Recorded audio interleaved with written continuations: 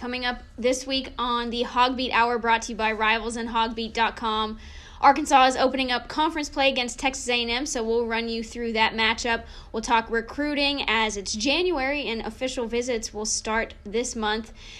The coaching staff is still not full, but we're getting there, and well, lots more. Let's do it.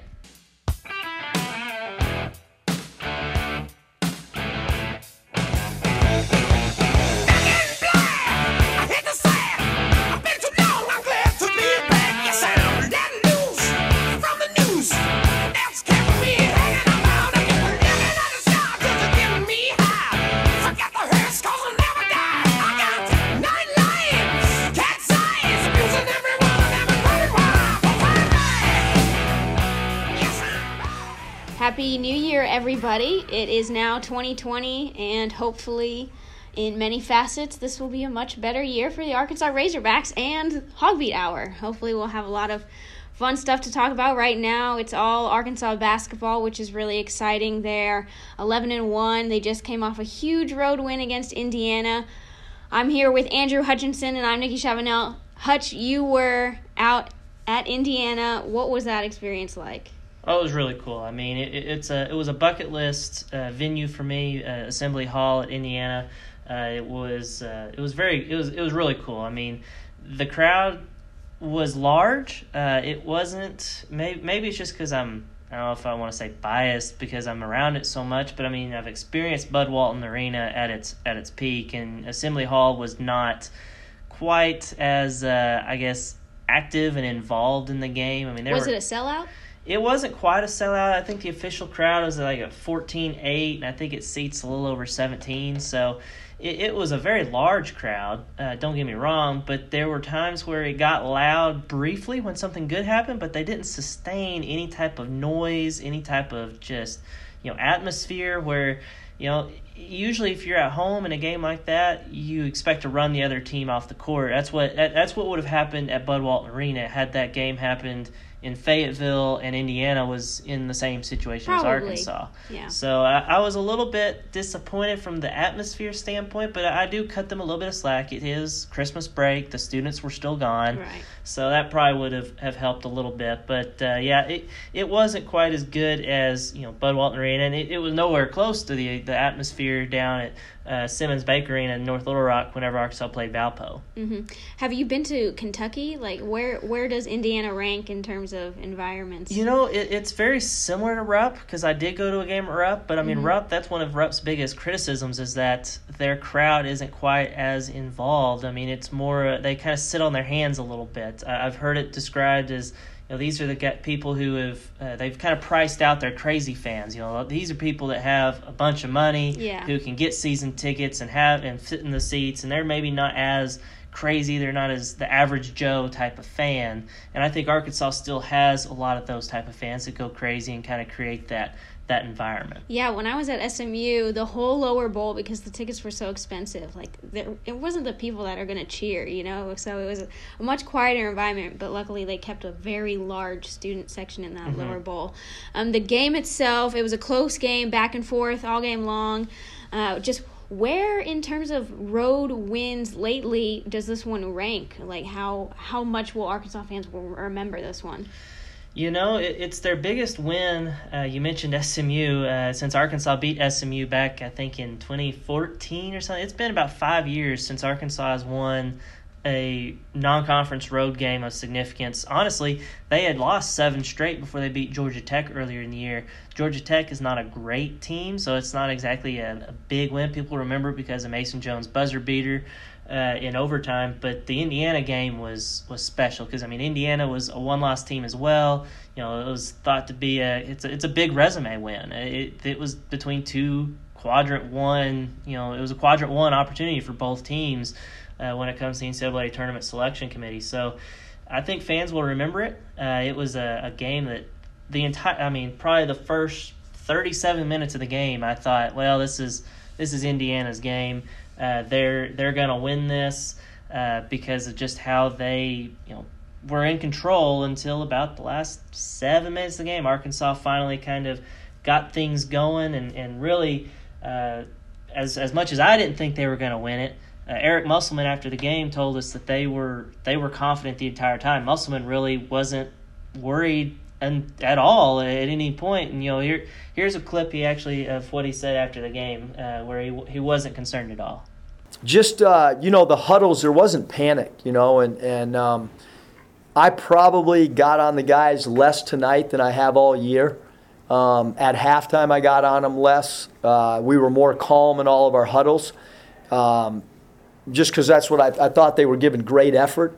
And I thought if we just hung around and tried to get guys on their roster to take shots instead of some of the guys that were hurting us, that maybe the tide could change if we knocked down 2 threes. That was what I kept telling to Coach Moser is, hey, we got to hit 2 threes in a row and this thing's going to change really, really quick. A lot of people after the game who didn't end up watching Eric Musselman's press conference, I guess they just didn't know where to find it or whatever, but we have it on hogbeat.com, so you can go listen to that. A lot of people wanted to know what kind of adjustments they made because they ended up making a huge difference in that second half with Indiana's leading scorer. So here's what Eric Musselman had to say on what they did against Jackson Davis. There we go.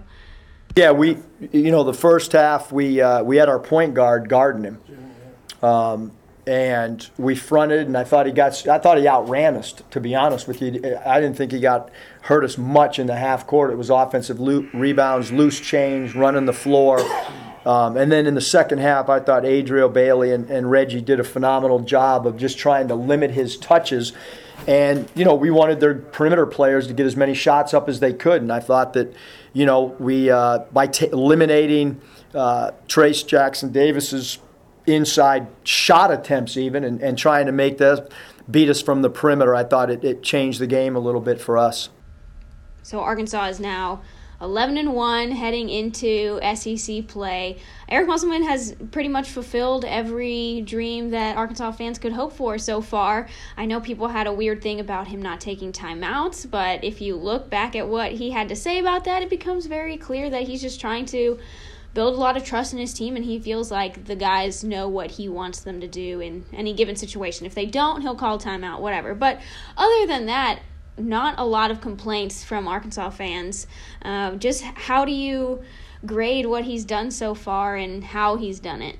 I think you have to give him an A+. I mean, this has been phenomenal. Honestly, before the season, if you had told me, asked me what I predicted they would do non-conference, going into SEC play, I would have predicted they would go about 9-3. I thought they would win one or lose 2 of the 3 road games, Georgia Tech, Western Kentucky, and Indiana. And then I honestly thought they would lose one of the easier games that's at home. They would slip up somewhere just because I thought they were going to be a team that lives and dies by the 3 ball.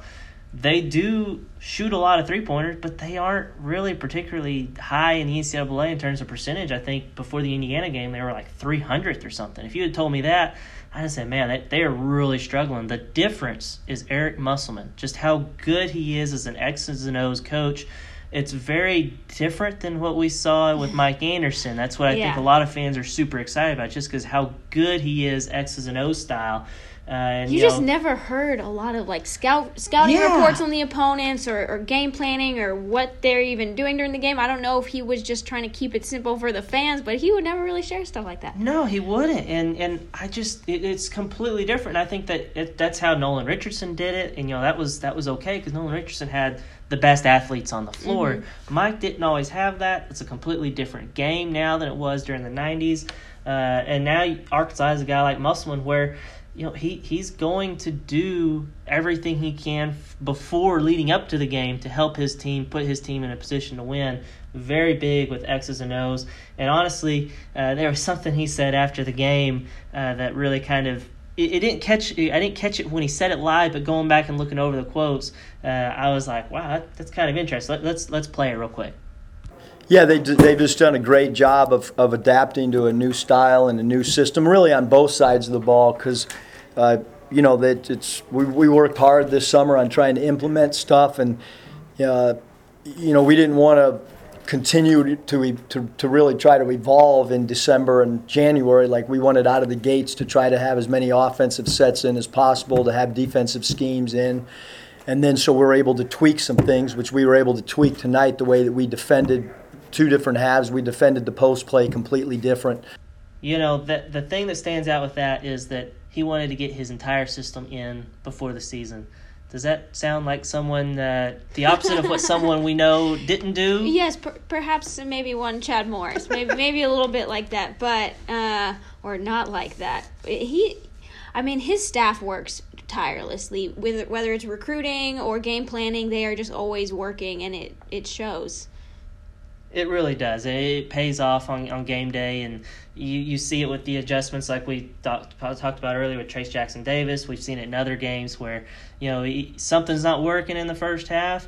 You change it in the second half, change it in a timeout, and it really is been phenomenal. I truly did not think that this team was going to be more than an NIT team at best. And now, really, heading into SEC play, I'm thinking it's a legitimate NCAA tournament contender. I was hesitant all year, but I think after seeing what I saw at Indiana, I'm a believer. I think they could be dancing in March. It's Thursday as we're recording this. I don't know if this will still be the case when the game starts on Saturday at 6 p.m., but Arkansas is ranked number 24 in the net rankings. They weren't very close to the top 25 this week, which I was very surprised by. The AP top 25. They were ranked like 37th with all their votes considered. I think they got 19 total votes. I was just surprised. I thought more people were going to be paying attention to that game to see if Arkansas is for real, and apparently they still haven't proved it yet. I think people were paying attention. You saw it on Twitter, people that are national college basketball. Well, Eric Musselman's staff is very good at making sure those guys tune in. That's true. But they were giving Arkansas respect, and you're starting to see it in some of the bracketology stuff. I wasn't as surprised as you that they weren't ranked, just because I figured they haven't had a particularly challenging non-conference schedule. I think it's a lot better than – I think I saw some Indiana media member saying how Arkansas is not a good team. They're just bad. Look at their schedule. Well, that's not exactly 100% that was a bad take. True. Yeah, bad take, because Arkansas has played literally 3 non-conference road games. That's tough. Arkansas hadn't played that many non-conference road games in like 5 years, and much less, I think the last time they won 2 non-conference road games on the road was Nolan Richardson's last year, back in 2001, 2002. So it's been a while, and I think it was a decent schedule, but it's not a particularly difficult schedule. That's why they're not necessarily getting all the love in the AP poll. If they had beaten Western Kentucky and they were undefeated right now, I think they would definitely be ranked. But when they lost that Western Kentucky game, I said even if they beat Indiana, they're probably going to need to start, I guess, 2-0 in SEC play to get ranked, maybe leading into that Kentucky game in a few weeks. So after the win on Saturday, or was it Sunday? Sunday. I kept confusing that. I kept telling people the game was Saturday. I'm like, nope, gotta wait one more stupid day. So they won the game, and then I was posting screenshots of what Indiana fans were saying after the game on Hogbeat, and it was just such a change. You don't normally get to go to another team's message board and see all their fans crying like sometimes, we've seen this past season with football over here on Hogbeat, but it's just a very nice change for Arkansas fans, and I'm enjoying covering it as well. That poor salty Indiana reporter probably got crushed after the game in his comments. He got ratioed pretty hard. When we come back, we're going to talk more about the Texas A&M matchup and where they kind of stand in the SEC right now.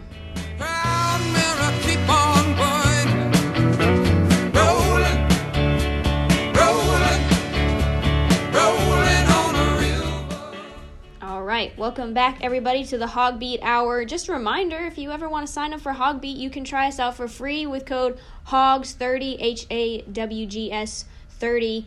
You can do that really anytime. We keep that running just so that you can give us a shot, because we know we will win you over.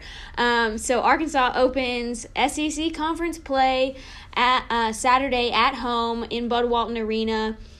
They are ranked 24 in the net rankings. And their defense, their 3-point defense, is still number 1 in the nation after all these weeks. So Defensively, they've been pretty spotless. Their turnover margin is amazing. Their blocks are still top 50 in the country in steals as well. All these factors are adding up to a bad game for A&M. Yeah, because Texas A&M is not good, to say the least. They're probably the worst team in the SEC.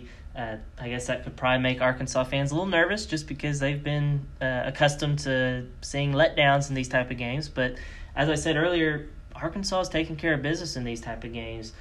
Just looking at what Texas A&M does, they've only got 2 guys averaging double figures in scoring. Both those guys are averaging 11.4 and 11.3. That's Josh Nebo and Savion Flagg. Those are a couple names Arkansas fans might recognize. They've been around a little bit.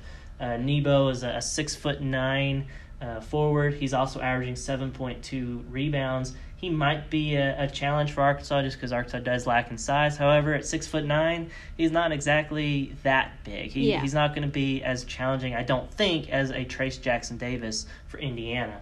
They're averaging only 57.7 points a game and shooting just 23.5% from three-point land. That is a matchup nightmare for the Aggies going up against Arkansas.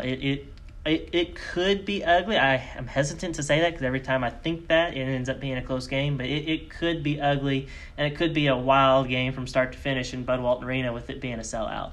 And Buzz Williams is also in his first year at Texas A&M. He's 6-5 to start, so not great, but he is a pretty good coach. His overall record is pretty outstanding. It's 359 to 160, so that's a pretty good record over his 14-year career. But A&M is a very, very familiar opponent to Arkansas. They have matched up 159 times, so it's their most common opponent over the last many years. Southwest Conference, baby. And Arkansas dominates the matchup 102 to 56, and they've only lost at home 15 times. So Arkansas has a huge advantage in this one. They are 7-5 against the Aggies since A&M joined the SEC. So they've gotten a little bit more competitive lately, but overall, like you mentioned, it just doesn't look like it's going to be a good game for Texas A&M just based on the matchups. And Arkansas's players have been scoring regularly. I mean, Isaiah Joe just got another SEC Player of the Week award for the team. Mason Jones has 2 now, I believe. I'm not sure, has Jimmy Witt won one yet? I don't think so. He's just been kind of steady Eddie for them. Yes, he has been so consistent for them. And then Desi Sills still managed to score 10 the other night. So even though he hasn't been shooting it lights out or anything, he's still getting buckets for the team. And he has been shooting it much better of late. I think his overall three-point percentage is not very good. I think it's still sitting around 21%. Not good. However, if you look at just the second half of non-conference play, it's been a lot better. He started out like 2 of 32 or something. So since that point, he's shooting about 34-35%. Still not quite as good as he shot last year as a freshman, but still much better than his overall percentage indicates. And something Eric Musselman talked about, he was talking about Jalen Harris when he said this, but like you just have to do enough to keep the other team honest. Like you have to make them guard you out on the perimeter. So Desi Sills continuing to throw shots up has, ended up helping them out enormously. Reggie Chaney, what have you thought of him this season? He's been okay. I think he's been a little bit overshadowed by how well Adriel Bailey has played, which has been a huge surprise. I mean, we've seen Adriel for the last 3 years, and he's looked nothing like what he has so far this year. So I think Reggie has been okay. He didn't get to play the first few games because he was suspended. But ever since he's come back, he's been a solid player. I don't think he's necessarily been as good as I thought he was going to be, but I think that's just simply because he hasn't needed to be because of how well Adriel has played. I think that's a pretty solid group right there. You wish one of those guys or both of those guys were a few inches taller, but they've been effective for Arkansas so far. Adriel Bailey is just like so many times last year, if you're talking about him, it'd be in a negative way, like, oh, that play that he just made. Now it's like he has all these big momentum plays, and he just seems like he's really gotten it together under Eric Musselman. And then Mason Jones, he's just been phenomenal this season. I mean, I thought he was great last year, and he's just completely surprised me this year and how much better he has gotten. He just seems to be having a lot of fun. Yeah, I mean, he does. He never was one that you were like, oh man, he needs to really come out of his shell, because he was still pretty, exciting and just kind of fun to watch last year, but even more so this year under Musselman. And you can just tell he's enjoying it. He can shoot freely whenever he wants. 3-pointer. He also is really effective at driving to the basket. He's shooting like something crazy, like 94-95% from the free throw line. One of the best in like 4 decades or something at Arkansas. So just a complete player, it seems like, just doing everything to help Arkansas win, and Arkansas needs him to be a scorer. Arkansas will have one future Hog, maybe two, at the game on Saturday. KK Robinson, who is already committed and plans to sign in the spring with Arkansas, and then Jackson Robinson, who is an Oklahoma native, who is also in the Rivals 150 in the 2021 class. This is going to be his 3rd time in Fayetteville for a visit, so he clearly really likes the program, and he's had a long relationship with Chris Crutchfield, who is recruiting him hard. So potential future Hogs on campus. If we're looking back at Eric Musselman's acquisitions from when he first got here, Jimmy Witt, getting him back here was obviously huge. But John Talasila, not a guy we have seen a lot from, and although he was at UNC Wilmington? Which one? Wilmington. Even though he was over there, I still thought that he could provide more than 1.5 points per game. Yeah, not only just the lack of scoring, just every time he's been in there, it seems like something bad has happened. I remember, I guess it was at the end of the first half, I think it was against Valpo. He was in the game. Arkansas had the ball with a chance to score right before the buzzer, and he proceeded to throw the ball right to the other team, and they went down and scored. And it was a horrible play. I've been really, really disappointed in how he's played this year, just overall, not just the scoring, because I thought he was going to be a solid player. I didn't think he was going to be a starter or a star by any means, but I thought he would at least give Arkansas some quality minutes. On the bright side, all the players seem to love him. When they were talking about him in the preseason, we don't hear from him much these days, but when people were talking about him before, he seemed like a really great leader and a guy that they really look up to, so that's nice. Waiting in the wings, we've got J.D. Note and Connor Vanover, 2 guys who I know the staff is really, really excited about. So the future is very bright for Arkansas basketball, and as we head into SEC play, which is inevitably going to be a lot harder, I guess even as things get hard, you got to remember that this team is just starting out with Eric Musselman. His tenure could be quite long here. Yeah, you would like to think it could have that potential, as long as the thing you got to start worrying about now is he going to stick around whenever he starts winning big? Does he get the itch to get back into the pro level, the NBA? Does he try to, I don't know how many programs there would be that he would leave Arkansas for, because I feel like Arkansas basketball is one of those destination jobs. It may not be quite Kansas, Duke, North Carolina, Kentucky. Selling Arkansas basketball is much easier than Arkansas football. Exactly. I feel like it's a much more of a destination job than Arkansas football. So, you can only hope. I guess if he does leave like that, then that's good, because that means he's had a lot of success and probably has ended the Sweet 16 drought, and things are going well for Arkansas, and you think they'd be able to replace him with another really good coach. Coming up, I'm going to catch you up on the latest with the Arkansas position coaching search. We've got an offensive coordinator, a defensive coordinator, but we're still missing a defensive line coach, maybe another. What else we need? We need a running backs coach for sure. Tight ends coach, although it's almost official. Yeah. It looks very official from our standpoint. And then got to get that all-important strength and conditioning coach. I know that everybody is asking about that on the daily. They want to know who's going to turn these boys into men. When we come back, we'll be talking about all of that. Stay tuned.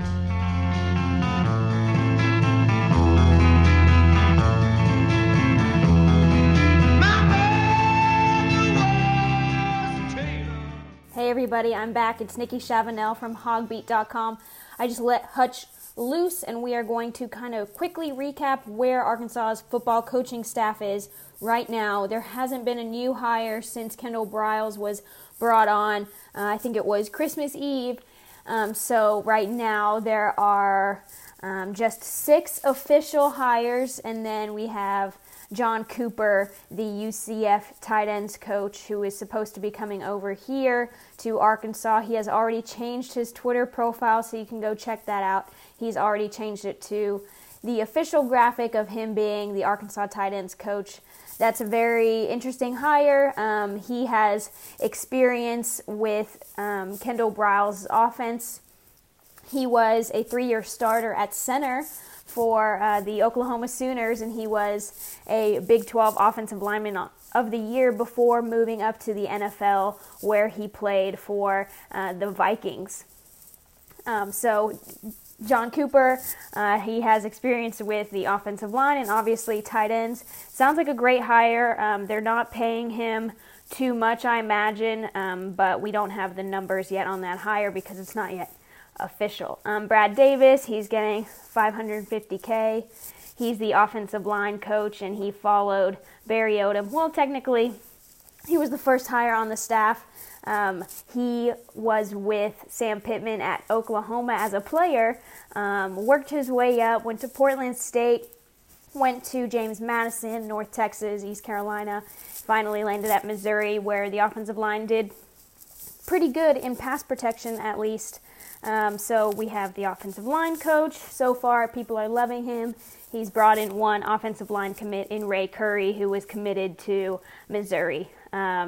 Next, we've got Barry Odom, obviously a fantastic defensive coordinator who was the head coach at Missouri. They're paying him $1.2 for his expertise.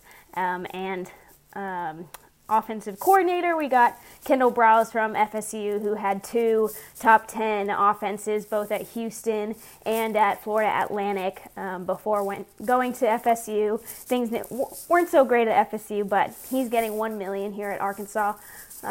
It was a great hire. The national media went crazy for it, so great job by Sam Pittman on that hire. And then they're retaining Justin Stepp at the salary that he had before under Chad Morris at $400,000. Ryan Rhodes, the former Hutchinson Community College head coach, he's making $225K. And then Sam Carter, who is coming over from Missouri, where he was an analyst, he is the new corners coach, and he's making $225K as well. So there's still quite a bit of money in the budget for a defensive line coach, your running backs coach, and one other probably defensive assistant or a special teams coordinator. This staff could probably get worked out, finalized in the next week or week and a half. The coaching convention, where a lot of hiring gets done, that is in not this weekend, but the following weekend. So if stuff isn't finalized after that, then you might start to worry, because the official open recruiting period begins on the 17th. And they'll have a bunch of prospects coming in, and they need to know who their position coach is going to be, probably, if they're going to end up committing to Arkansas. A couple people have been paying attention to who the Arkansas coaches have been following on Twitter, and one interesting follow was Derek LeBlanc from Kentucky. He is the defensive line coach over there, and I've heard good things about him as a developer and as a coach, not so much as a recruiter, but that is one guy. I think it was Justin Stepp that follows him. The coaches aren't giving too much away with their follows right now, so we're just kind of waiting and hearing. There's a lot of talk about Trey Scott from Georgia, because he's very close with Sam Pittman, maybe coming over here. That move would take, a lot of cojones, because Georgia is obviously a very good program, and Arkansas is on the way up, but maybe he wants to come back home and come coach over here. A lot of people were asking me on Twitter, because Drew Morgan has been posting that he's looking for a graduate assistant position to kind of get his foot in the door in the college coaching world. He's been wanting to do that for over a year. So far, I don't think he's had any luck with Arkansas, just because Arkansas actually already has a wide receiver assistant. That's DJ Gillens, and he was with the program last year. And since Justin Stepp stayed, it would make a lot of sense if DJ Gillens also stayed in that role, which is usually, a 1 to 2 year position, given that sometimes it takes 2 years to get your graduate degree. But Drew should be able to find a spot. He's got a lot of connections across the league. It would be great if he could end up back here one day. I know that's his big passion. He wants to coach for the Hogs. A lot of people want to know who the strength and conditioning coach may be. All these coaches, Barry Odom, Sam Pittman, Brad Davis, Kendall Briles, they've all worked with a lot of different guys in strength and conditioning departments. So one of them's got to know someone that wants to come to Arkansas. So I'm sure they're just working through candidates. As far as the coaching staff goes, the strength coach, he's got to be here in the next few days, because the recruits or the early enrollees, they'll check in on the 9th and classes get started right after that. So he's got to be here to train these guys ahead of spring football. So the sooner that gets done, it should get done within the next week at the latest. As far as team-related news goes, the coaching staff has been the hottest topic, and then obviously the transfer portal. Arkansas had another addition in the transfer portal the other day, which is Colin Clay from the 2019 class, defensive end. Very surprising, because he was the best recruiter of his own classmates in the 2019 class, and then he got some playing time, but ended up transferring and deciding to go to Oklahoma State. He'll have to sit one before he plays, but he's from Oklahoma, so perhaps he wanted to be closer to home. We still don't have the defensive line coach yet, so who knows what all played into that. But so far, heading into this next semester, there haven't been too many transfer announcements yet. So Grayson Gunner was one that was surprising to me as well, because with Arkansas's depth at tight end, he was probably going to see an increase in usage, but maybe still not as much as he would like. So it'll be very interesting to see where that Mississippi native comes up. It's going to be weird, because every time Arkansas plays Ole Miss, Grayson Gunner is in the headlines. So I guess not anymore. Other than that, we'll see, because once spring practice gets going and guys start to see how much they're playing, they will typically, start moving towards the portal or decide to stick it out. The Hogs are welcoming in 4 new Razorbacks on the 9th. They check in right before class starts, and they'll still have time to get guys in, like transfers, before January 17th. That's the last day that students can enroll in classes. Devin Bush last year enrolled right in time to enroll early because he wasn't sure whether he wanted to yet, but he ended up doing that, so something similar could happen, but unclear yet. We haven't heard of any very specific transfer targets just yet. I keep my eyes peeled on the portal, and so far, not a lot of guys trying to move up. It's more guys trying to look for places where they can get more playing time, and just not a lot of great SEC options at the moment. Last year, Arkansas had 5 immediate contributors out of their 10 early enrollees. This year, they've got 4 early enrollees, so probably 2 of those guys will be guys that end up contributing immediately.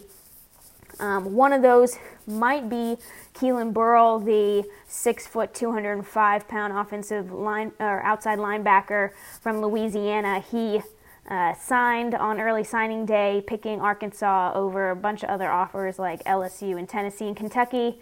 But his recruitment really slowed down because he decided to commit to UTSA with his teammate very early on ahead of his junior season. So he didn't open his recruitment back up until Frank Wilson was fired at UTSA. He's not very big, obviously, at 205 pounds, but he's very instinctive, and he's got a lot of on-field athleticism, and he hits hard. So if Arkansas needs him, I would think that he's one of the guys that could play right away, kind of like Jashad Stewart as well, but he won't be in early. So Burrell has the advantage of getting some snaps under his belt this spring. Another guy that I think will play early, Julius Coates. He's technically already coming in as a junior, so he'll have 2 years to play too, coming in from East Mississippi, CC. You know, the original Last Chance U. He's 6'7" and 270 pounds, and he moved from Ellsworth Community College in 2017 to Scuda, Mississippi, to play at EMCC, and he switched to defensive end, and that's when he started getting a lot of attention. This past season, he had 2 scoop and scores in back-to-back games, and he had 30 tackles and 6 sacks. So at 6'7" and 270 pounds, he provides a really unique size and frame that Arkansas doesn't have on this roster. So it's going to be interesting to see what they do with him.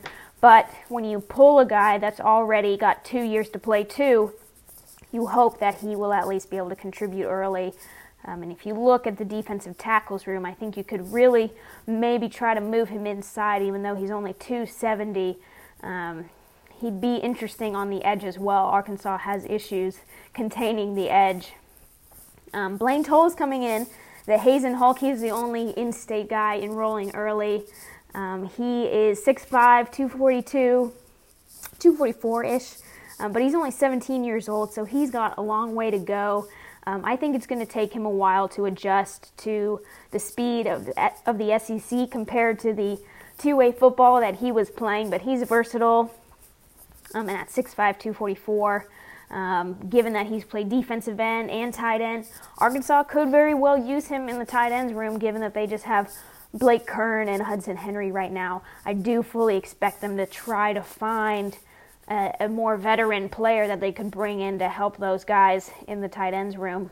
Otherwise, he would just need some more time to develop technique as a defensive end. And then finally, the gem of signing day, Miles Slusher. He's enrolling early, of course. He is the 4-star safety from Broken Arrow, Oklahoma, 6 foot, 181 pounds. He comes into a safeties room that doesn't have a whole lot of experience, especially with Cam Curl leaving. Curl leaving was a big selling point to him, so he'll be with Joe Fouché, Miles Mason, Jalen Catalon, Devin Bush. Mike Harris is still committed in the 2020 class. Don't know if that's going to stay. So Miles Slusher is a really big part of this class, and they'll need to find another safety at least for this class.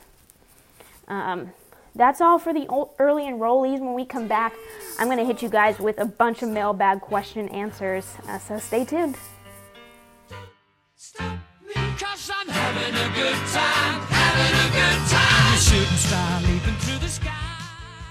All right, everybody, final segment of tonight's Hogbeat Hour. I'm going to try to get to all of your mailbag questions in the next 5 minutes and 30 seconds, so let's go. First of all, I got to start with my buddy Turbo Buffalo. His question, what's your favorite tongue twister? I'm going to give you Peter Piper picked a peck of pickled peppers. That's the one. That is your one question. You're done for the next 3 weeks, Turbo. Anyways, someone asked me, with an outsider's view, what is Arkansas's unique tradition? You already mentioned the hog call, and that's got to be it. I mean, I've been here for 2 years. That's the thing that sticks out to me the most about Arkansas and what they do every single game. And then, of course, there's Tusk, and he's unique, and there's no other school in the nation with a unique mascot like him. So those two things stick out to me the most.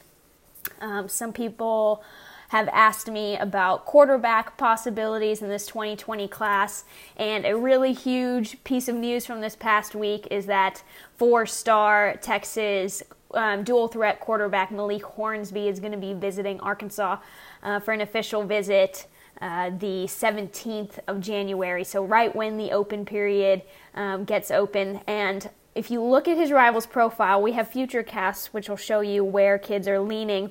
I've never seen a future cast quite like his. He was an A&M lean for a very long time. Then a North Carolina lean. He committed there and then he opened his process back up after Jacoby Criswell, as you may know, committed to North Carolina. So then he was a Florida State lean, then a Purdue lean, and then he was due to commit to Baylor this past weekend, and he ended up not doing that because it looks like Matt Rhule might not be at Baylor next season, and Arkansas is looking a whole lot more attractive now. And as a four-star guy, I mean, he's got very impressive offers. Alabama offered, Auburn offered, Georgia offered. So this is one of the top unsigned cornerbacks out there. And initially, it didn't look like Arkansas was going to have any chance. But with Matt Rhule looking questionable at Baylor, this gives Arkansas a really big boost, plus the hiring of Kendall Briles as well. That took way too long, so now I got to keep moving. Dwight McGlothern, no, don't see that happening. He's probably heading to Southern California. Marcus Henderson, he already took his official visit here. He'll visit Alabama, and then he'll go from there and sign on the late signing period. A lot of people asking about the staff, which I already got to. Was that one time at Club Dub lit or what? I wasn't there, so I can't tell you, but I really like the Hoop Guys Club Dub, which is probably just like 3 minutes of yelling, and then they immediately go on to their next scouting report. People are still asking me about Kyrie Walker, who at this point is rated he is a 4-star prospect out of Arizona, and he still is looking to possibly enroll at the midterm, but I just don't see it happening. Anything that we've heard is that he doesn't look likely to be qualified for the NCAA, given his credit, even though his former high school coach did tweet out that he had done everything he needed to do to get eligible. If that was the case, I feel like we would see a lot of activity around him right now, and we don't see that. So besides that, not a lot going on with Kyrie Walker. I know you guys are excited to get maybe another guy in here, but honestly, doesn't even look like it's very necessary. It's not like he is a big man, right? He's 6'5", so wouldn't be too important to this class right now. So I talked about Malik Hornsby, the quarterback. Arkansas has also scheduled an official visit 2 weeks after Hornsby visits with Travis Marsh, who is a 3-star pro-style quarterback from Florida. So if they don't get Hornsby to kind of give them a commitment or even an indication of a commitment heading into the late signing period, Marsh might get that opportunity later in January, and he's got offers from Florida Atlantic, South Florida, Southern Miss, Tulane, UCF, all those schools down in that area, and even Tennessee. So under the radar guy kind of, but it's got some nice offers. All right, guys, that's all the time I have. Go to Hogbeat, get 30 days free with code HOGS30, and if you missed any of this episode, you can follow us on Spotify and iTunes and listen there. Thanks, everyone. Have a good one.